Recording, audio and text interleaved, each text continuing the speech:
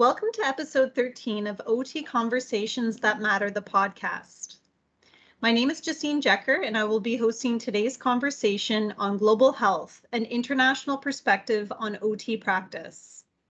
CAOT's Global Health Network was established in 2019 with a focus on sharing resources, tools, and information related to global health and occupational therapy.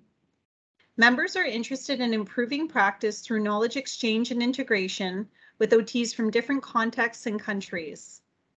This past year, the Global Health Network focused on developing reciprocal partnerships with OT associations worldwide, including associations from India, Australia, Haiti, Madagascar, and South Africa.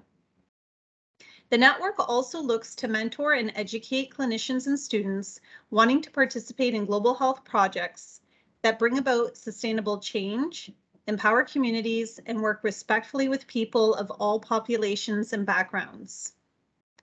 There is a purposeful alliance with the views expressed by the World Health Organization, the World Federation of Occupational Therapy, and the United Nations. Two members of the Global Health Network are with us today to talk more about their work, Emmanuelle and Deb. Emmanuelle Pichard-Jolicoeur received her Master's of Occupational Therapy from Laval University in 2014. She has worked as an OT in different settings with a focus on home and community-based services in Quebec and in low-income countries. Her passion for health equity, social justice, and sustainable development led her to complete a Master in Global Health degree, which expanded opportunities for teaching and helped with creating the Global Health Practice Network. Deb Cameron has been an OT for over 40 years, working clinically with children with disabilities. Since 1997, she has been a faculty member in the Department of Occupational Science and Occupational Therapy at the University of Toronto, currently completing her role as International Fieldwork Coordinator. Deb is the founder of the International Centre for Disability and Rehabilitation at the University of Toronto. She has done global health work in Trinidad and Tanzania, as well as been involved in research projects focused on children with disabilities in low-income countries and their participation and inclusion. Welcome to Emmanuelle and Deb. Thank you for being with us today. To get us started, we will start with you, Emmanuelle. If you want to give us a bit of insight into how the first couple of years of the network went when you got started and why you felt that this global networking was important. Yeah, sure. So we started it in 2019. So with Sarah Maud, and we actually met because I was working back from working a little bit in Madagascar, and she was doing her master's project, looking if Quebec OTs were interested in global health and having more knowledge, more references, and so on, and working global health. And we were thinking, oh, it could be nice to have like OT without frontiers at first. It was kind of like the big idea. And then we started to exchange, to research, to talk to people.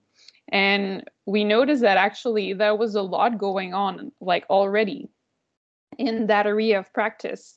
And we saw that there was more and more interest in global health, more and more people wanting to work and to participate in that area of practice.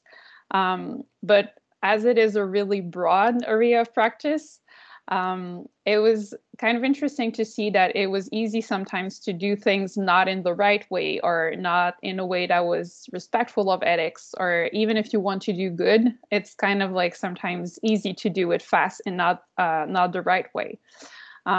So we wanted to be sure that this practice was overseen, was guided, and that the best knowledge we had, like from OTs all around the world and all around Canada, was actually put together.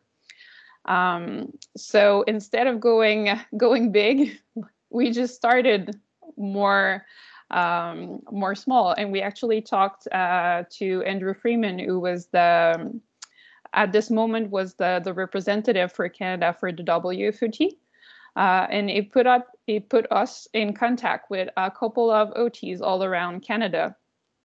including Deb, who were already in that kind of practice and already working in global health. And actually, I think everyone you put us in contact with agreed that it would be really interesting to start a network with CAOT. So that's how we started. It's been really interesting, and it's been growing since 2019.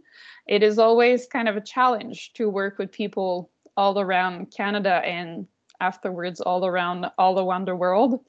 But yeah, so that's how it started, and it's still growing and still going on. How about for you, Deb? You joined right at the beginning, so you've seen the last 3 years of evolution, and what's the journey been like for you? It's been great.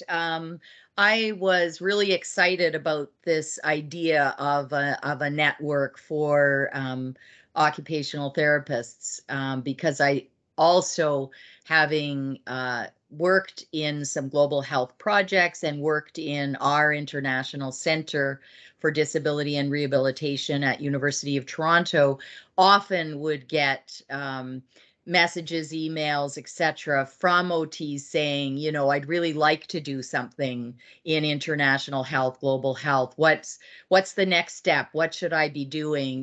Where can I go? What would be a good project to be involved with?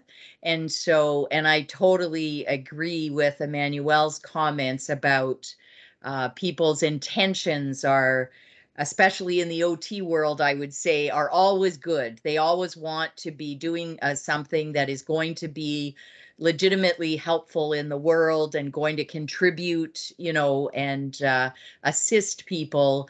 But having explored the world of global health for a while, you realize just how complex that idea is, that wanting to do good can sometimes lead to not such good consequences because, as Emmanuel pointed out, because of rushing into something or not exploring it enough, not looking at the different elements, the ethical questions, etc. So I think a group like this, where people can get together, where they can learn not only from each other, from the members of the actual, CAOT group, but this year there was the opportunity to connect with some partner organizations around the world and to find out more about what OT looks like for them in India or in Haiti or in other parts of the world. And I just think that kind of discussion, challenging each other, supporting each other is crucially important when we're talking about the global health pieces. Yeah, you really got me thinking, Deb. A couple of things, actually, because I find it really fascinating, your title as International Fieldwork Coordinator. I wish when I graduated 13 years ago, there was somebody like that, because I remember for our last placement in OT school, there was this idea that you could set up your own international placement. And really, it's something you would have had to get started on almost as soon as you enter the program, because of the amount of time it would take to build a relationship with OTs around the world, and then to actually secure, at the time, a 2-month placement to finish your schooling. I'm wondering if you can explain a little bit about that, and are OTs taking advantage of that opportunity? Absolutely. It's a great question. And I think that if I think about probably one of the first placements that I helped organize for students was about 20 years ago. And this was our placement in Trinidad, which continues to this day. So I think we've sent about 200 of our OT students have gone to just this one partner of ours in Port of Spain, Trinidad and Tobago. And I do often talk about the fact that in organizing that first placement, we did global health all wrong, mostly out of lack of knowledge. It wasn't that we tried to do it wrong, but we set up a placement where, it was initially a one-off placement. We thought we were sending a pair of students. It was just for this one opportunity. We had a student whose background was, her mom was from Trinidad. She was really interested in doing something to assist. But we did it sort of because this was of interest to her. We found a place. We didn't plan for it to be sustainable. I didn't really understand, the global health ideas around, parachuting in and, not having done all of this background work, etc. Fortunately for us and for our partner, everything went very well on that first opportunity. And we have learned together, or I have learned, along with our partner site, I hope, and learned from our partner there, about how to try to do this well. And so we've developed a much more sort of sustainable program where we're trying as much as possible to provide, strategies and resources that can be used when we're not there anymore, that it's not dependent on only having the students there. We try to educate the students about those kinds of global health concepts like equity and ethics. And we really try to focus as much as possible on, how can the students learn more about the culture that they're entering? How can they, look at cultural humility, understanding that our ways are definitely not universally the best ways. In fact, sometimes they're not even the best ways for our own context, never mind a global context. So from that perspective, we've tried to learn and develop and develop a more principled global health approach over the years. And the second part of your question about students being interested, I would say that's absolutely the case, not only at University of Toronto, but definitely across Canada. That we've got fieldwork coordinators from all of the universities getting together and talking about these concepts and how to develop, good, strong placements. We have some sites that we share between universities so that a number of universities go to the same site in India, for example. And so there's also a way of developing some sustainability there because we can support each other and have ongoing experiences instead of dropping in and out. I just finished matching up our first year class for their international placements for next year. And we have over 30 students who will be taking advantage of a different opportunity, some in what we would call less resourced environments and others in sort of more similar environments, perhaps Europe, Australia, Hong Kong, as well as the under-resourced areas like Tanzania, India, Trinidad, Philippines, etc.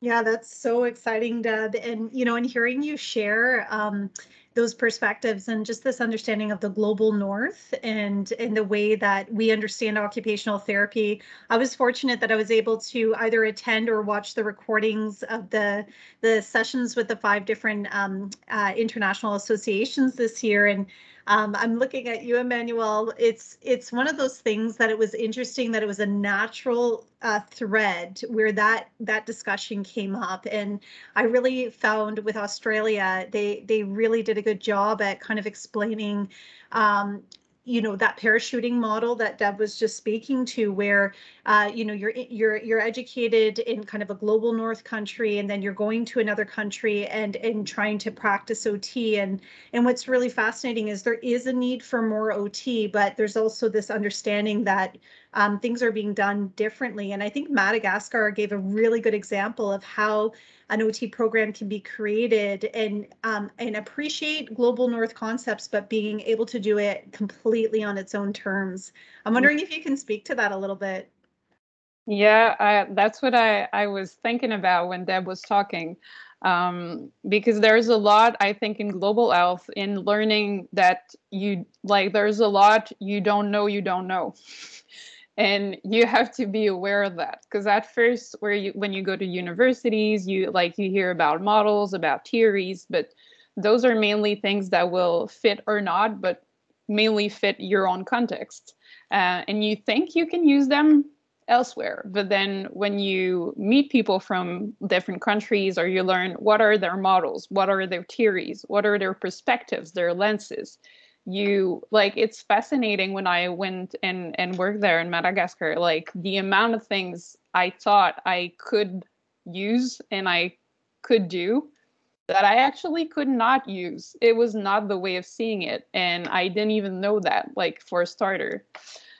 So I think that is a really, really important thing. And that's fascinating to hear about people from different countries. And there's a lot of OT programs that are developing in low-income countries right now, which is great because it's a lot about sustainability. It would be, I think, my dream, if I can say, would be that at one point we exchange, we network, and we work with each other, but we don't feel like we need to help them. That's not about it. They can help themselves. We just to go in different countries and to exchange. But every country and every population can be autonomous on their own. And I think there's a lot to learn about that.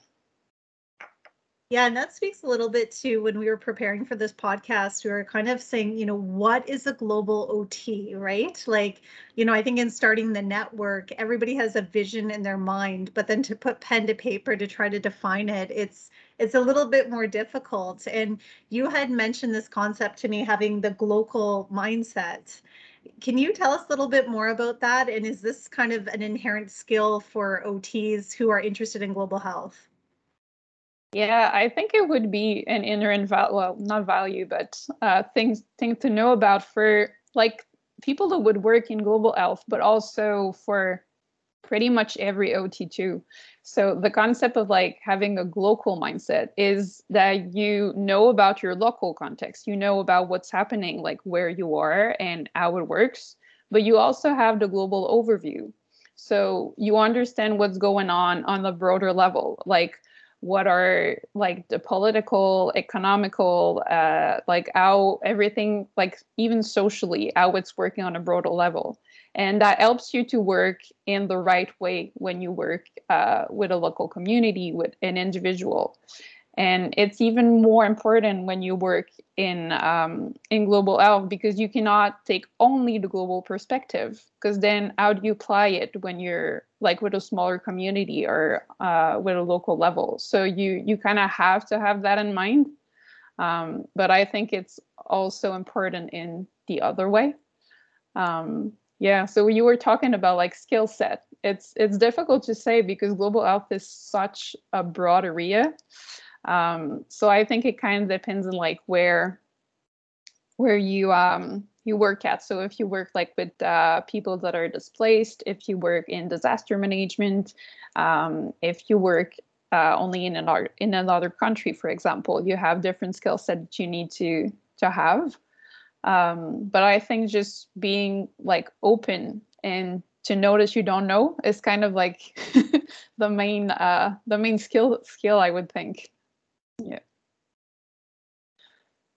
Deb, I see you nodding. I know our podcast listeners can't see you, but I can imagine there is some prep work definitely for students who are going to go on these international placements. So how is that concept of global mindset? How is that resonating, or how does that work in the school? Mm-hmm. I think that's a great question. And I was doing a lot of nodding because, we think about a lot with the students, or when I'm talking to them about just introducing them to the idea of doing an international placement or a global placement. And I talk about sort of when you look at the literature around success of student placements, a lot of it is around what some people might call the softer skills, or, not the hardcore, maybe clinical skills, but the idea that the students that seem to uh, do well in these environments and love these environments and collaborate well are the students who are very open, as Emmanuel said, for sure, come with a lot of flexibility and adaptability, some creativity, and definitely that ability to kind of think outside the box a little bit. And so I really think those kinds of skills are essential.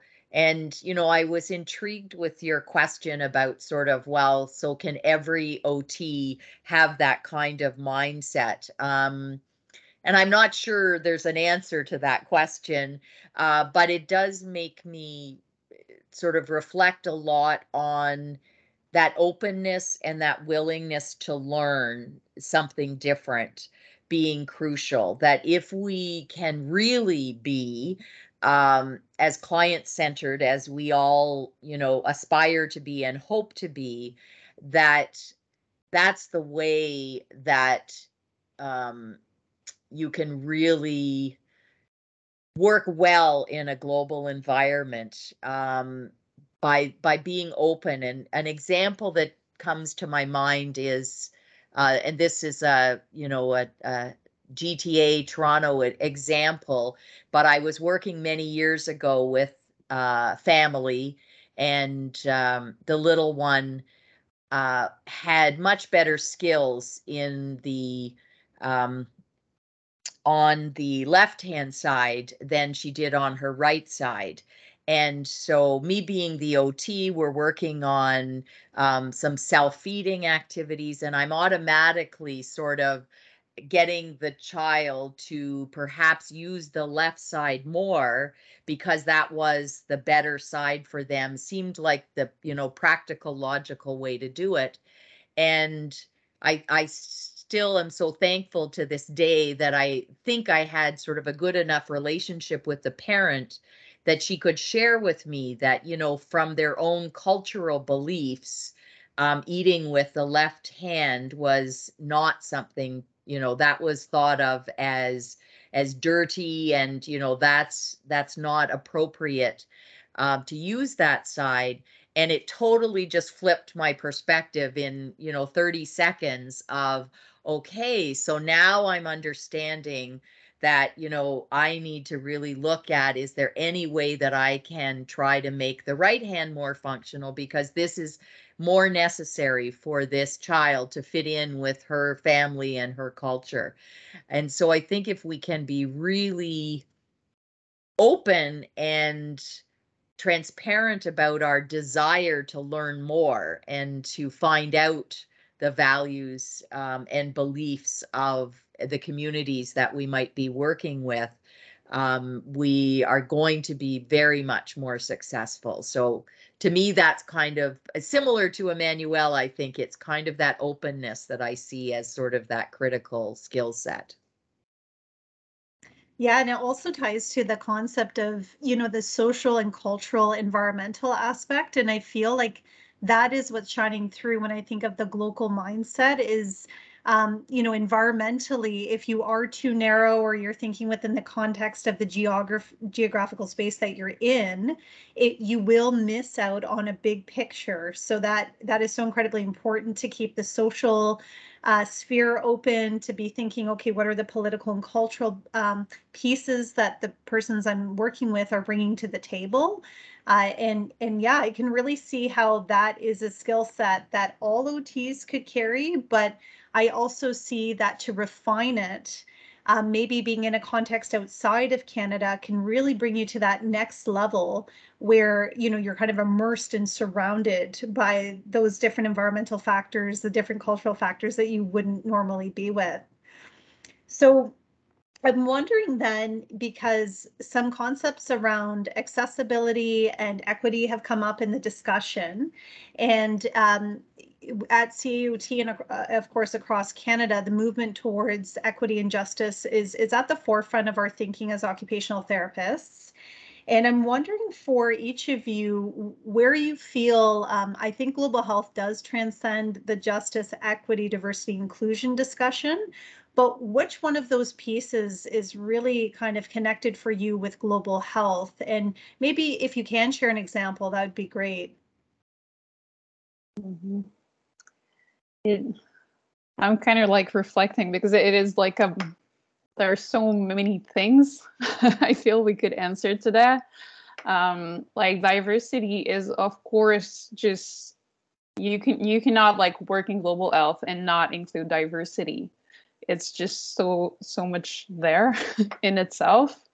But it's kind of easy. Like we had a lot of conversation about systemic racism in the past couple years, which we hadn't like have much before. Like I don't recall we would talk about this during my studies, for example. So I think it's something that is more and more coming up and more seen as important, like in different ways and on different levels. But I think it's the like core, one of the core concepts of global health, because it is actually like what's rich about it is you learn from diversity, you learn from different lenses, from different perspectives, from different ways of seeing things. And you can at some point have, as Deborah pointed out a little bit earlier, like a cultural humility. And so I think that is just a core concept to it. And to learn so much about, I was thinking about example at the same times, but there are so many like cultural differences that you need to know when you work with different people or different, well, people from other countries. Like I remember when I first started working in Madagascar, I used to go like, do you understand what I just said? Like, is it clear to you? And the people would always go, yes, yes, no, like, it's fine. And at one point, my like therapeutic assistant, that was also my translator, interpreter, is that a word? Yeah. Mm-hmm. Just pointed out to me they didn't understand.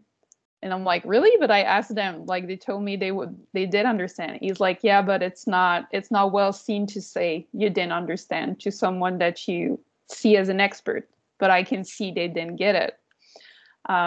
So at that point, I started to ask them to redo what I did or to re-explain it in their own words. And I noticed that actually, he was actually right. Like most of the times, he just didn't get what I just said. So there are a lot of things like that that you need to learn about different cultures and about different ways of doing things. And equity and justice are just so important. Like you see them so clearly when you look on a global level. Like it's sometimes more, not more difficult, but more hidden to see like inequities in our communities here, sometimes in Canada. But on a global level, like, of course, everyone knows they're poorer countries. Everyone sees that people in the world are don't have the same rights, don't have the same access to healthcare, to like don't have the same human rights, actually. Well, they do have the same human rights, but they don't have access to, you understood what I mean, right? So yeah, in social justice and occupational justice is not like there's so many injustice in the world too, and it's so easier to see them on a global level sometimes that there are concepts that you just need to take into account, I think, when you work in that area.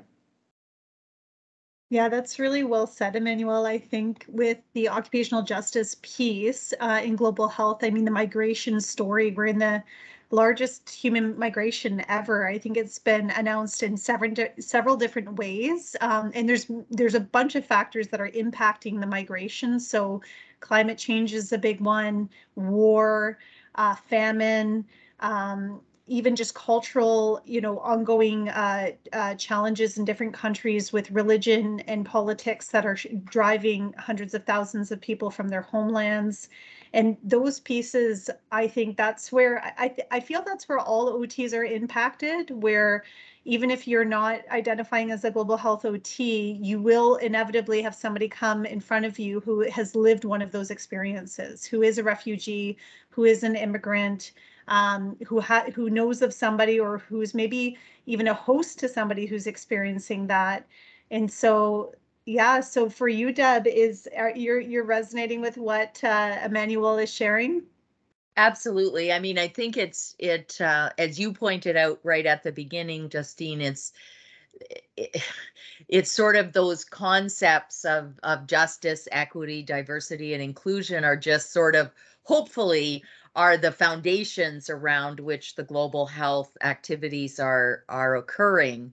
So it's hard to tease them out as well. But I would say just I wouldn't put inclusion necessarily as any more important than the other concepts, but maybe just to sort of tease it out a little bit more. I think that inclusion is something that really needs to be examined in the global health context. And I'm thinking of things even like, so you mentioned something around sort of natural disasters, and WFOT has some great learning materials around disaster preparedness and OT role in those kinds of things.